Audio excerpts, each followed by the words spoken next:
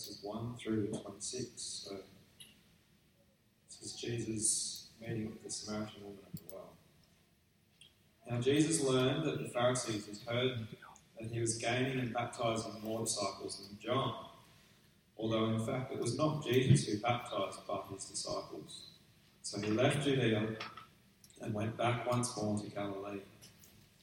Now he had come to go through Samaria, so he came to a town in Samaria called Sychar, near the plot of ground Jacob had given to his son Joseph. Jacob's well was there, and Jesus, tired as he was from the journey, sat down by the well. It was about noon. When a Samaritan woman came to draw water, Jesus said to her, "Will you give me a drink?" His disciples had gone into the town to buy food. The Samaritan woman said to him, "You are a Jew, and I am a Samaritan woman. How can you ask me for a drink?" Jews do not associate with Samaritans. Jesus answered her, "If you knew the gift of God and who it is that asks you for a drink, you would have asked him, and he would have given you living water." "Sir," the woman said, "you have nothing to draw with, and the well is deep. Where can you get this living water? Are you greater than our father Jacob, who gave us the well and drank from it himself, as did also his sons and his livestock?"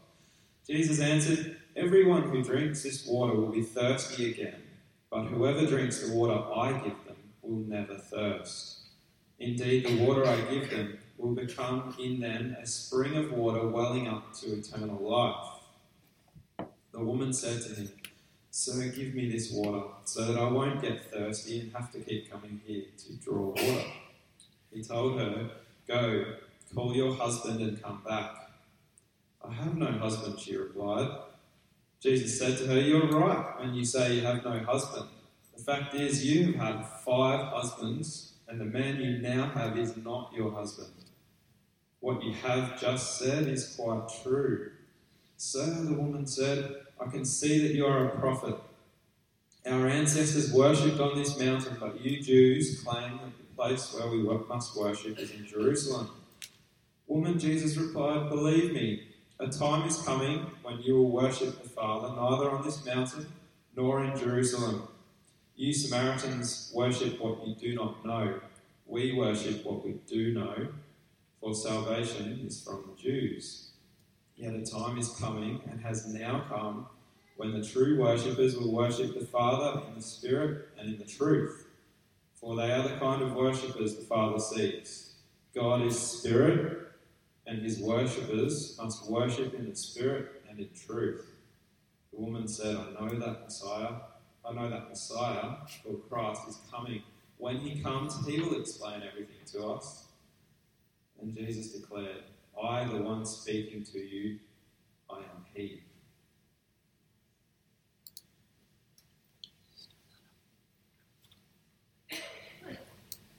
Good morning, everyone. We're continuing our journey through the Gospel of John. We've only got this week and next week before we have a little break with that.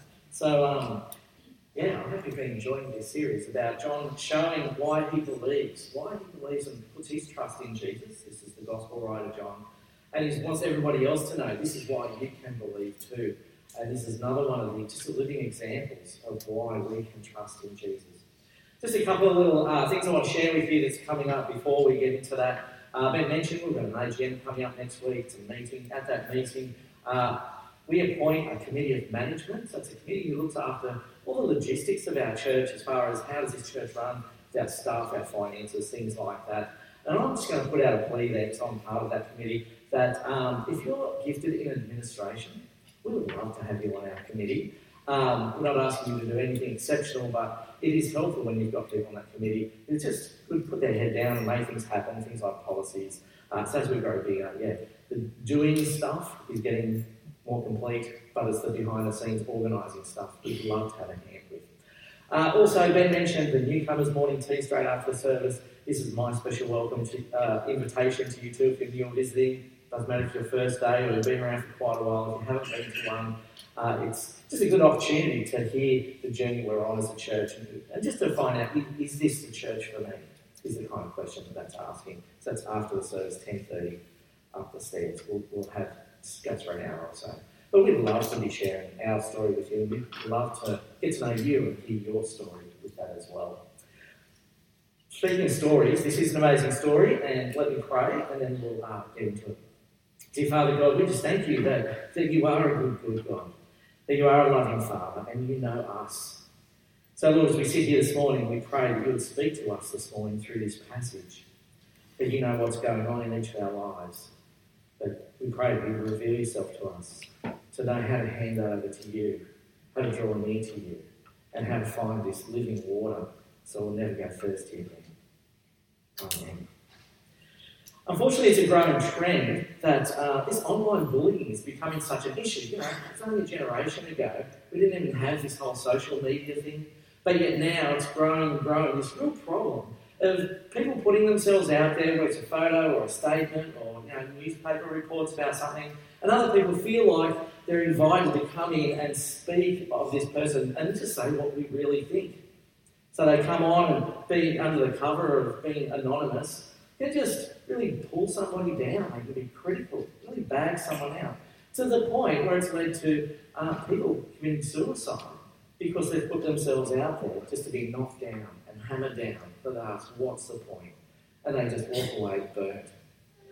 But it's not only through social media. I think all of us have probably experienced this sort of thing to some level in all the relationships we walk into, whether it's at school, university, going to a workplace, and going to a new church. You're kind of asking the question, how much can I reveal myself? If I put myself right out there, am I going to be hammered down? Who can I trust? Who can I do life with together? Because, once you've been burnt once and burnt twice or hurt, you stop trusting, don't you? You start putting walls up, and when those walls come up, you just say, it's not worth it. It's not worth putting myself out there. It's not worth being known for somebody to be critical of me, to beat me down, and just to critique my character all the time. So we put these walls up and we stop letting people in. Now this becomes a problem, particularly when we start talking about God and his desire to have a relationship with us. If we go back to the start of John's Gospel, and he lays out John chapter 1 from verse 3, he gives us a bit of a picture on what Jesus' mission is. That through him, this is a bit of a revision if you've been here right from the start, but to get you up to speed, this is John saying this is what Jesus is all about. That through him, Jesus, all things were made. Without him, nothing was made that has been made. Okay? He's creator over all things, everything in creation. But in him was life, and that life was the light of men. The light shines in the darkness, but the darkness has not understood it, or darkness has not accepted it. So this Jesus, creator, source of life, has come into the world. This world of darkness being ignorance. We don't know about God, certainly spiritually dark. But when he does come, there's this question of, do we understand him? Does he understand us? Is another question. But if he comes into this dark world, what does it mean that he knows me? Even when he starts using language that he wants a relationship with me, what does that look like? Because other relationships have been burnt. And we want to put walls up. And we want to protect ourselves, so we hide ourselves. In some ways, we're happy to be in darkness because nobody knows the full picture. But when Jesus comes, do we want to be in darkness and protect ourselves? Or what does it look like if God himself come into our lives and he knew everything? And he's inviting us into that relationship. That's a bit scary, to be vulnerable to somebody who knows everything. A bit of a worry, do I put my walls up and keep him at a distance? Or what does it look like to actually have a relationship with Jesus? And he does know us, and he wants us to come near to him. See, this story, as John outlines it in his first chapter of the book, it's kind of, this big picture, it's theological ideas, it's big sort of general stuff that can easily go over our heads. But as we've seen in this next few chapters, John 2, John chapter 3, John chapter 4, he fleshes out this is what it looks like. So now he gets to this journey where Jesus meets this woman at the well. We actually see what this looks like. What does it look like for Jesus to come into my world, to my darkness, into my mess? What am I going to expect from him? And this is where we pick the story up in chapter 4, where Jesus is entering into the darkness. And we see the scene sort of set in verse 4, chapter 4, verse 4. where we're told that Jesus had to go through Samaria. So he's going from Judea to another part of the country, to Jewish parts of the countries, and Jews should not go through Samaritan country. But there's something interesting going on, because John says Jesus had to go through Samaria. Well, actually, if you look at your map, I didn't call a map up here, but if you look at your geography, and if you read any of the guides, the historians about that day, they go, well, actually, you didn't have to go through Samaria. It's just a little detour, and you can go around Samaria. You don't have to go through it. In fact, Jews, it was very shameful to go through an area like Samaria. You just didn't want to do it. They're an enemy, in a sense. But John says Jesus had to go through Samaria. And I think there's something going on here. That God's got Jesus, the Father God's got Jesus on a mission. He's the light of the world going into darkness. And where is he going to find the darkest place around? Father sending him to Samaria. He had to go through Samaria. So that's where God was sending him. See, Samaria is the darkest place around according to the Jews of that day. See, you've got these different people groups. Israel is kind of one of the tribes of Israel. Go back earlier in the Old Testament. The Samaritans were a part of Israel. They were part of God's family. But what happened over hundreds of years, so about 600 BC, there was the Syrians come in and conquered all of the land. And the Israelites, what's Israel in Jesus' time, they were like, no, if we get taken out of our land into another country, we're just going to make sure we're still living for God. We're still going to live for God. We're not going to mix into the other nations because they don't follow our God, the God of the Bible. So they're going to stay within themselves. But the Samaritans thought, okay, we're in this other land, let's make the most of it. So they were marrying Samaritans, connecting in with marrying the Syrians, just integrating with the Syrian culture. And then over time, the Babylonians come in they conquered them as well, scattered them again, and the Israelites go, no, we've got to stay faithful to one true God. Story of Daniel, I'm going to follow this God, I'm not going to take the Babylonian gods. But then the Samaritans are like, whatever, we'll take their gods, and so they took on Babylonian gods as well. So when all that settled down, all that fighting settled down, and they were allowed to come back to their own country, the true Israelites were going, hey, we need to get back to Jerusalem, we're going to rebuild the temple, get back to worshipping the God of the Bible. But the Samaritans, they're now like the half-cousins. They're intermarried with the Syrians, they've got Babylonian gods, there's confusion about who is God and their style of worship and things like that. So now they're the half-cousins that have gone off the rails, and the Israelites didn't want anything to do with them. It's like, you stay away, we don't like you. You're pretenders that you're still a part of the family, but you're not a part of the family. They really pushed them away hard. In fact, the Samaritans were so on the nose that it was one of the Jewish laws, not in Scripture, but something they wrote later, that if you were in the marketplace and you were selling a product, say if you made pottery and you made dishes and things, and you lay all your pottery out on the ground in the marketplace and people would walk by and buy things, if a Samaritan walked by and their shadow went over your pottery, you would have to smash your pottery and destroy it. It was contaminated. It's no good. The Samaritans walk past.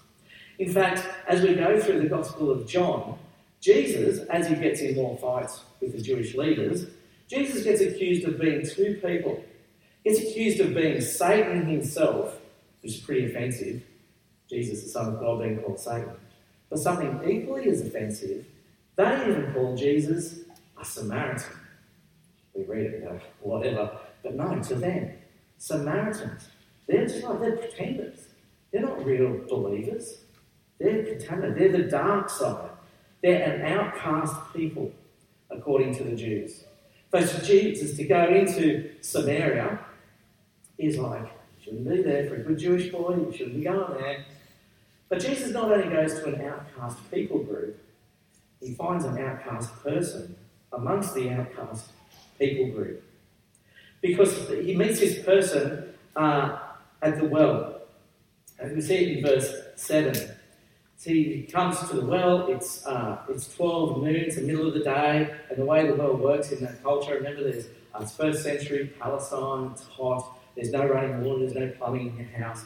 You have to, at some point in the day, go down to the well, get your water, and bring it home. And in that culture, like, why wouldn't you turn a task that you've got to do every day, day after day, why wouldn't you turn it into a social event? So it was usually the ladies' job to go and get the water for the household, and they didn't want to do it in the middle of the day, that makes sense, so they'd do it in the morning.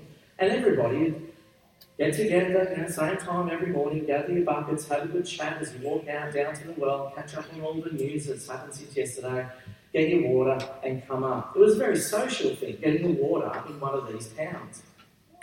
Nobody would go at noon, like it's a hot part of the day. The only reason you'd go and get water at noon is if you weren't included in the ladies' group in the morning.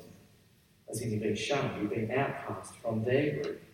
It's actually shameful to hang around them because they're probably gossiping about you or just trying to push away. They don't want to know you. It's just easier to go and get your water another time of day than with the ladies in the morning. So here we find it's midday, it's 12, and against all protocol, Jesus is at the well, and a lady comes to get her water. He asks her for a drink, and it's midday, there is somebody there with a bucket to get the water out. Why wouldn't you ask for a drink? But it is breaking all protocol. One, the way men speak to women in those days, it's very like, should you be even talking to me? Two, he's a Jew. And she can see he's a Jew. And he's talking to her. And he's asking her for a drink out of her cup, basically. And it's like, and she even knows this. She's going, look, you're a Jew, I'm a Samaritan woman. Like, you're breaking all protocol. You shouldn't be doing this. You know the thing about the glass jar, the jars that my shadow hits and you've got to smash it. And have you want a drink out of one of my cups? Like, are you for real? It's almost like she's pushing him away. Like, this is light coming into darkness, as John's saying. You come into this and this is weird. This doesn't feel right. But then in verse 10, Jesus explains, look, if you knew me, you'd be asking me for the living water. Because I can give you water that you won't thirst again. This is John showing this idea of the light coming into the darkness, and the darkness doesn't recognise him. She doesn't say, oh, look, you're this Messiah, you're the Son of God, and bow to him. No, it's like, who are you? Who are you to promise living water? You haven't even got a bucket.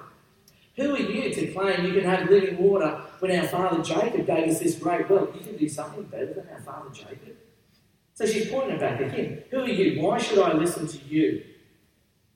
Then the conversation goes on from verse 15, where Jesus reaches out to her. In verse 15, verse 13, where Jesus reaches out to her just to explain what he's offering. That everyone who drinks this water will be thirsty again. Talk about the water in the well.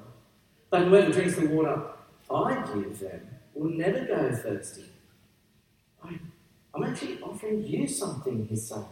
I want to give you something. And something that's better than this. Well, yeah.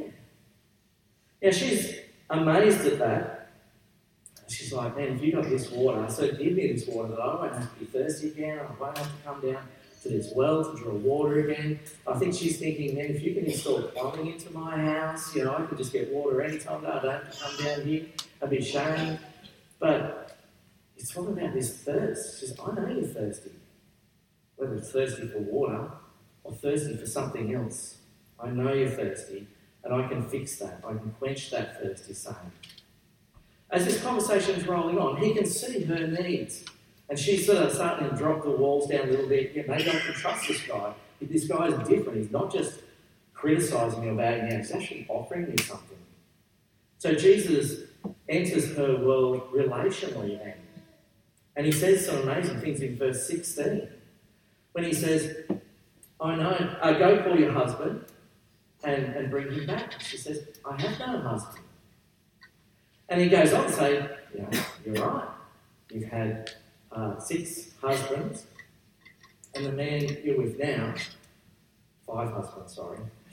A lot of husbands. 5 husbands. Lost count after 4. 5 husbands, and the man you're with now, you're not even married to him. But you're right in what you're saying.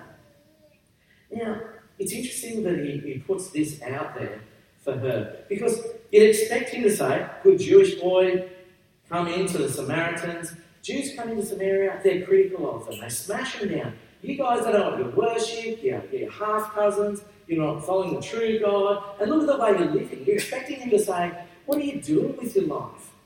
You've been married 5 times, and you're not even married to this guy.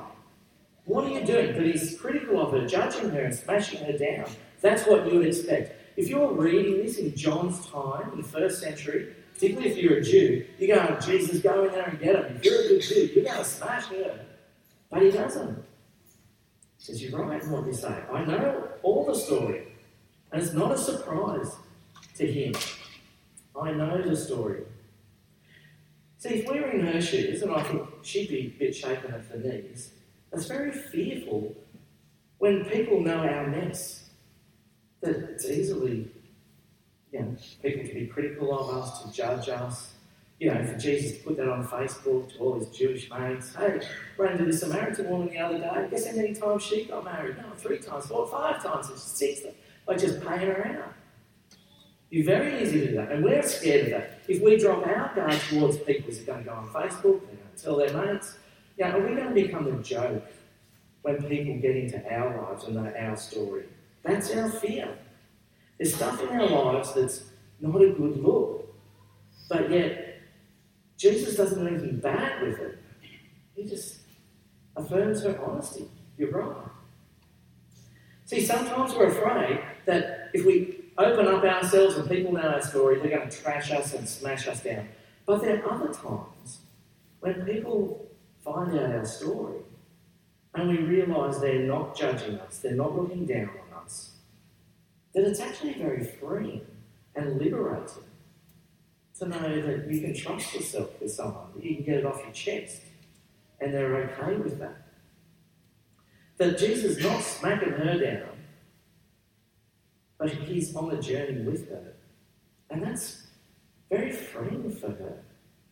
You might have experience when you share something with a good friend, and I'll say good friend, because sometimes when we really open up the rawness of our life, we don't do that on our first conversation. Sometimes it takes years to get a good friendship, to have that trust factor enough to really pour yourself what's going on in your life and what you're really thinking deep down.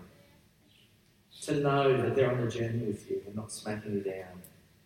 It's a good feeling when it works. But Jesus is coming into her life, talking about some very personal stuff. And we've got to remember back in that John 1, when John is explaining who Jesus is, that he's the creator of the world, that all things were created through him, not just the land, not just the horse, not just the village, but Jesus has even created her, and he knows her, he knows what he's created, and he knows what's going on in her life, and he cares that he's not sitting there in judgment, but he's actually drawing nearer to her to help her. It's interesting, last week we went through the end of chapter 3 just before this, had John 3:16, for God so loved the world that he gave his only Son, whoever believes in him will not perish but have eternal life. And it's a well-known verse. But verse 17, we often forget, what does verse 17 say? It goes on, how does Jesus fit into that picture? John 17 says, and I have to read it so I can memorise it as well. John 3:17 says, for God did not send his Son into the world to condemn the world, but to save the world through him. So for Jesus, there's no hint of criticism of her. There's no hint of bullying. But he's saving her. He's getting her on the journey. I know your story. Jesus has come into her world. And for her, what does she do with that? Because on the one hand, it's kind of creepy when other people know stuff about you. But for her, she sees that he's on her side and she finds it very liberating. That he is for me. And her reaction, we'll see this in next week's passage, but further down in verse 39, that she goes back into the village after this conversation. She goes back into the village. You've got to think, these are the people that know her story. Now, in a village, everybody knows everybody's story. They know her story. They've been to every wedding. They've been over it. And they've outcast her. They don't want her mixing with their wives and their young ladies. So she's an outcast among them. But she says, I met this guy down at the well, and he told me everything I did. They're her exact words. He told me everything I did. But he didn't push me away. He didn't treat me out like an outcast. but he showed love to me. He didn't walk away, but he accepted me. She takes this as a very liberating experience, very freeing experience. He knows my story. Everybody else pushes me away, but he didn't. There's something about him. This is not what I thought the Messiah would be like, that he would accept even me. So she accepts this and is amazed at his love and compassion through that. But before she goes back to the village, there's one more part of this conversation, and that's a conversation about worship. You go, what's this got to do with the whole story? It is actually important because the topic of worship, if you get a Jew and a Samaritan together, they're just going to fight. And what they're going to fight about is usually worship. Because the Jews, they've gone back to Jerusalem, they've built the temple, we're worshipping the true God, the living God of the Bible. The Samaritans, they're not allowed into Jerusalem, let alone the temple. They've been expelled from there. So they've gone to their own mountain and they've set up their own temple. And there's this real feud. Who's worshipping the real God? And this feud's got so great. You can see this when she brings it up in verse 19. When she raises this question, she's almost looking for a fight. She's almost like drawing the line in the sand. She's going, do you realise what side you're on? You're a Jew, I'm a Samaritan, we worship in different areas, we don't get on. And this is what we always fight about. You're actually on a different team to me. I think she's actually giving Jesus, almost pushing him away. Don't get too close to me, because you know you're a Jew, I'm a Samaritan, and we're never going to agree. But Jesus doesn't get into that argument like every other Jew. We're right, you're wrong. I mean, that does give a bit of a pushback. He goes, tells her that the Jews do have the truth, but salvation is from the Jews. He's not saying we're right, you're wrong, and you're forever going to be wrong. It's like, no, there is a message of salvation that's going to come from the Jewish line and save people in the darkest places. But then he goes on to talk about this new idea, this new style of worship, that it's not about the mountain or where the mountain is, but it's about where your heart is. Excuse me a second.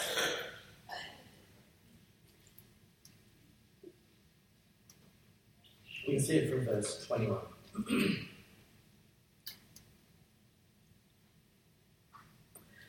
So in verse 23, pick it up. Yet a time is coming, as now has come. The true worshippers will worship the Father in spirit and in truth. For they are the kind of worshippers the Father seeks. God is spirit, and worshippers must worship in the spirit and in truth. Now, what is this? This more theological, big ideas, concepts that you can't get a head around. But he's actually answering something a little bit cryptic he said before. When he talked about, I can give you water and it's living water. And you kind of go, what does he mean? What does this living water look like? Actually, living water is a phrase that comes up a few times in the Bible. 3 times in the Old Testament, God's talking to his people, and he calls himself the living water. So, it's that idea of I can come to him, and as water is refreshing, that was totally coincidence. I needed water just then. But it's a good illustration, isn't it? When you're thirsty, you need water. And God's saying, I'm not just a mouthful of water, I'm a living water. I'm living water in the Old Testament. When you get to the New Testament, later on in John, Jesus is going to explain the living water is the Holy Spirit. It's God's Spirit that comes. So when we hear this living water, it's this, not just something's going to quench my thirst or quench my life, but it's actually a relationship thing that he's talking about. And it's through the Spirit, and it's got to do with the bigger picture of God himself. That's what's going on. And Jesus is saying, this is worship. It's not going to the right mountain or the right temple. It's actually a relationship. That God's Spirit is actually a part of you, enters you. And you know the Spirit. And it's through the Spirit you know the Father. So he sort of unpacks this in many different ways. The relationship with Spirit, with Father, and it's because it's through Jesus is right in front of her as well. You're part of this relationship with God, Father, Son, and Spirit. This is God's love language. If you've heard that language, how we all give love and receive love slightly differently. Well, this is the way God the Father, his love language, the way he wants to be worshipped. He's like, come into the Spirit, accept the Spirit, and he'll bring you to me through the Son. That'll work as well. We saw that just a couple of weeks ago when we saw in the last chapter when Jesus was talking about having to be born again and being born of the Spirit. And we saw, hey, look, he's talking about something that happened in Ezekiel in the Old Testament, where the Spirit come in and gave us new hearts, taking our heart of stone and gave us a true and living heart. That is the Spirit that does its work and brings us to the Father. Now, this is sort of blowing away the world in the first century, because a Jew in the first century reading this would go, what? A Samaritan is going to become a true worshipper of God? Really? Like, that's just rocking the world. Jesus should be saying, you're a Samaritan. You'll never be a part of this. I mean, look at your life. Really? You think you'll be a true worshipper? That's what we're expecting Jesus to say. But no, he doesn't. He invites her into that. This is what true worship is. And you can be a part of it, is the language he's using. It's a relationship. And guess what? God is got his arms open, ready to welcome you. A Samaritan. A woman that's been beaten down, relationship after relationship, messiness of her life. And God the Father's got his arms open. It's through the Spirit you can come to me, he says. This is a completely new idea. We see in verse 25 how this conversation wraps up, where she says, hey, look, this is way too heavy for me. I know this Messiah's coming, God's prophet, God's king is going to come. He'll explain everything. Jesus turns around and says, you know what? I'm that guy. And I'm explaining everything to you. So it's the truth. It's a real picture of God entering the darkness. The village, Samaria, outcast town. This woman, an outcast woman amongst her town. She's been pushed away. But yet she knows that he knows me. Through this one conversation, God himself, the Messiah, he knows me. He knows all my mess. And guess what? He didn't push me away, but he accepted me. That's radical. That's radical. And Jesus offers this living water.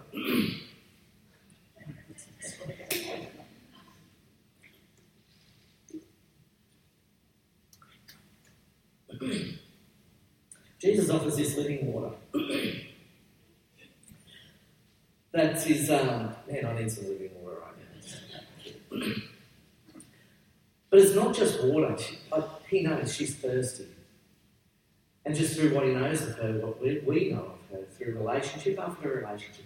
Can you imagine being in her shoes, going to one marriage, doing a marriage vows? They had a formal ceremony, do marriage vows, with this ring I wed you, I give myself to you, going, this is the man, I'm going to drop my walls, I'm going to be vulnerable to, I'm going to share life together. But then for whatever reason, she gets dumped, she gets pushed aside, he moves on, and she's given herself to him, and she's been burned. Oh, the second time will be better. I found this guy. This will be much better. I give myself to you again, left on the rubbish heap. Third time, fourth time, fifth time. Again, from relationship to relationship, she's been burnt and hurt. Imagine the walls going up and just going, is it worth it? But on the flip side, she's got this hole in her heart that she keeps going back. I'm not complete. This is what our culture tells us, at least. You're not complete unless you're with somebody. You're not complete unless you're married or got your lifetime partner.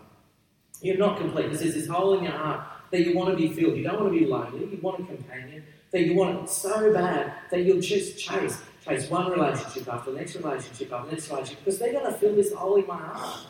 But yet what Jesus is saying, I know your history. I know your past. And no marriage is going to fill that hole. No man or no woman is going to fill that hole that's in your heart. But he says, I've got the living water because it's this God-shaped hole in your heart that I can give you the Holy Spirit that will satisfy it. See, we do it too. We chase all this stuff, whether it's relationships, marriage, whatever, and we think that's going to satisfy our thirst. I listened a little bit to a guy called Ray Galea. He's a preacher down in Sydney. And he tells a story when, before he got into ministry, he was a counsellor, worked for a charitable organisation. And he's telling a story about this woman some years ago who was married to a guy. He was a full-time worker, but he would blow every cent on gambling and alcohol. There was no money for the house, to run the house or anything. He would just use it for his weekends. That was funding his weekends. So she would have to go to all these different charities in her area to get food, get clothing, get any financial handouts. He was giving her nothing. And she would just come, not only the first time, just embarrassed because she's not kind of meant to be on the poverty line and got an income, but embarrassed to go, I have to come here, my husband's offering me nothing. And she would just come week after week, month after month, and turned into year after year until one day they had a gun in their house and she took the gun and shot her husband in the head. Not just once, but twice. Shot him in the head. She had enough. She was done. Now, through amazing circumstances, he survived. He lived. And she got charged and she was going to go to court, but she was out on bail. And she'd still come to the charity and he'd still talk to her as a counsellor. And after 6 months, and he was out of hospital, now able to come home, and she talked to Ray and just said, look, I'm thinking of going back to him. It's like, I was done with him before, now I'm thinking of going home, back to him. Now, he'd not changed. He was still the same guy. He hadn't reformed, not a reformed gambler or alcoholic. He was the same guy that she was going to walk back into trouble with. And Ray said, I'm just in shock. I said, why? Why would you move back into him? He's the same guy you tried to kill not that long ago. And her answer was, well, half a marriage is better than no marriage. So I'm going back. And he said, at that moment, he says, I could see this dryness, this thirst for fulfillment, this thirst for satisfaction, the thirst to become complete and to be satisfied with the idea that half a marriage is still going to be better than no marriage at all. Thinking that that's going to quench the thirst. But you can see here, it's almost like Jesus is coming and going, there's more to life, and I want more for you. Do you want more for you? Because you can chase relationships, you can chase the big bucks and chase wealth, you can chase fame, you can chase all those things. But it's not going to quench the thirst. It's going to hunger for more and more and be satisfied, well, if half is good enough, as good as it gets. But Jesus saying, no, I can fill that hole. Fill that hole in your heart. Now, I think when we come to know Him, the God of the universe wants to know me, wants to come into my life, and He's the light shining into my darkness. I get a bit scared at that because I think there's two things going on. One is I actually don't want Him to come into my darkness because I'm actually pretty comfortable in my darkness. It's almost like I'm happy with having half fulfillment, that I can find my pleasures through the world, through earthly things. And it's not filling my hole, but, I'd rather have that because I'm not sure what God's going to offer me. So I actually push Jesus away. I actually like the darkness in my heart. I don't want it. I don't want Him to know it, basically. Or the other problem you have is just to go, actually, I don't know whether Jesus wants to come into my heart because I've got all this baggage, all this hurt and grief that I don't think God will draw near to me until I clean it all up. But we never get around to cleaning it up. Well, what we see here, Jesus sees our darkness, and not only is He not put off about it, but He wants to enter into our mess. He sees our hurt. He sees our thirst. And it doesn't make Him come as a critical judge.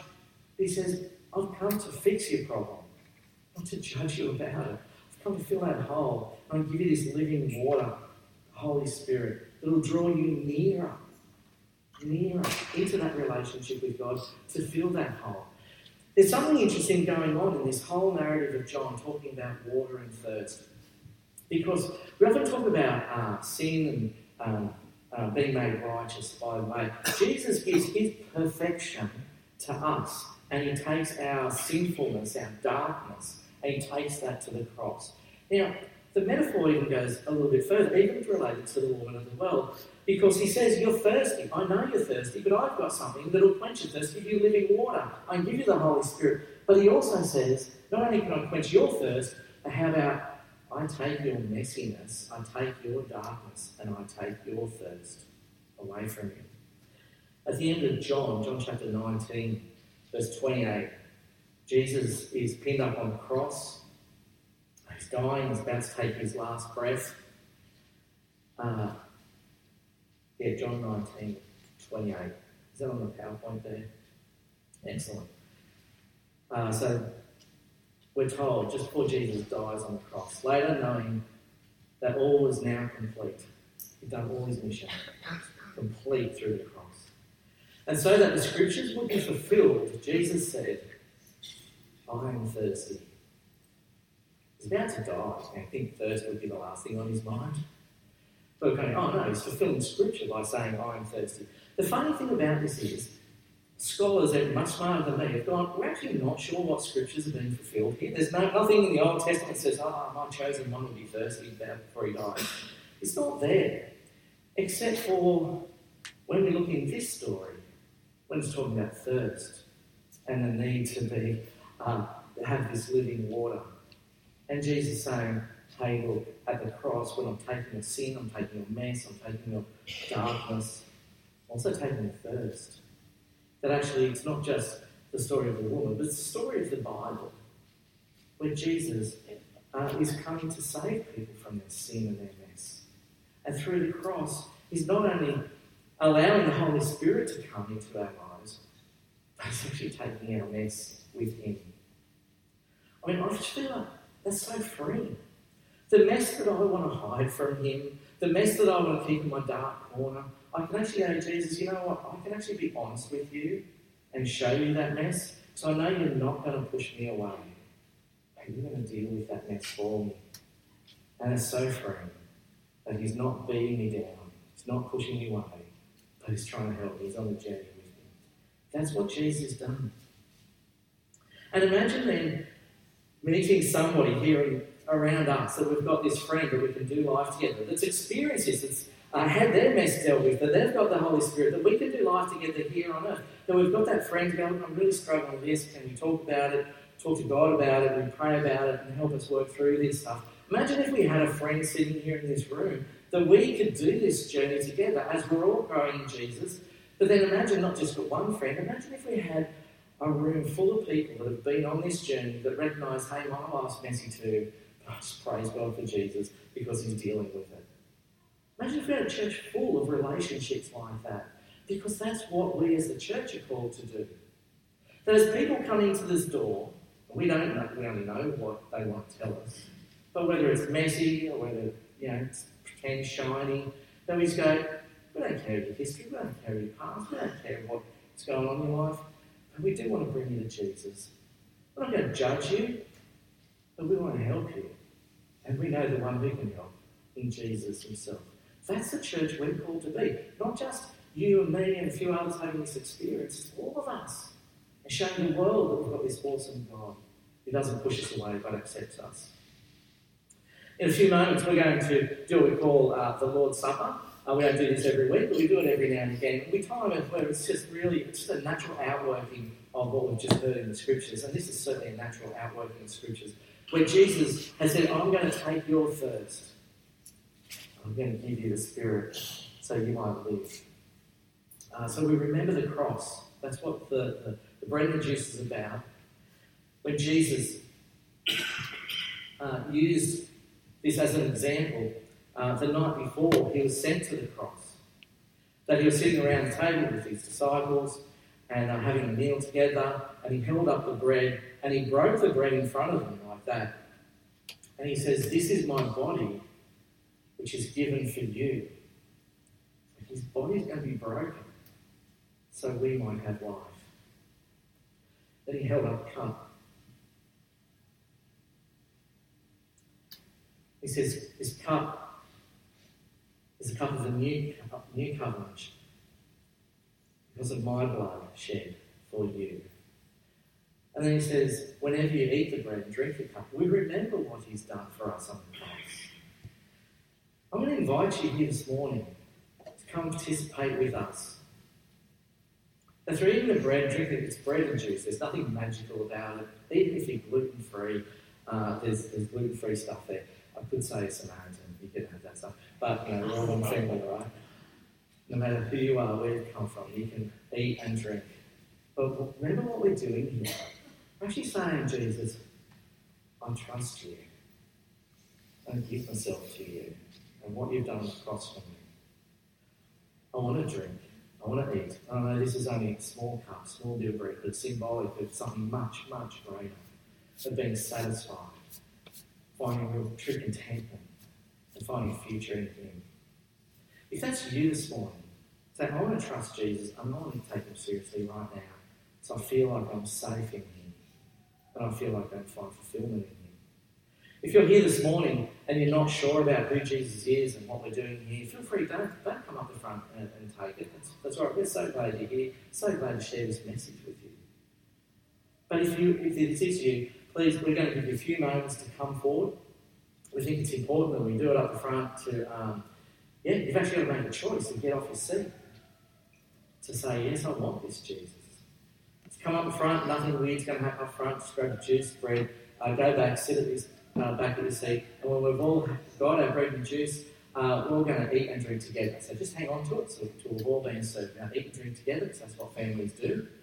But the reason we're doing it is say, hey, Jesus, thank you. I want to point to you. Haven't I prayed? And I'll give you a few moments to do that. Dear Father, we thank you for your amazing love that is so different to what we experience in this world.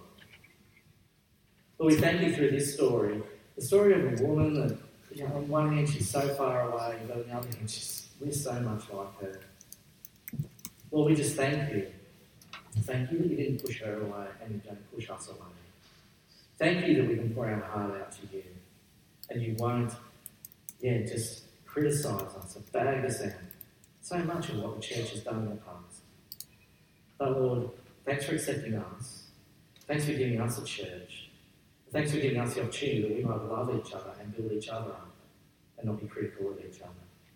Lord, help us to put that into practice, and Lord, we need your Spirit to do that. We need your Spirit to find fulfillment and satisfaction. So Lord, we just fall at your cross now.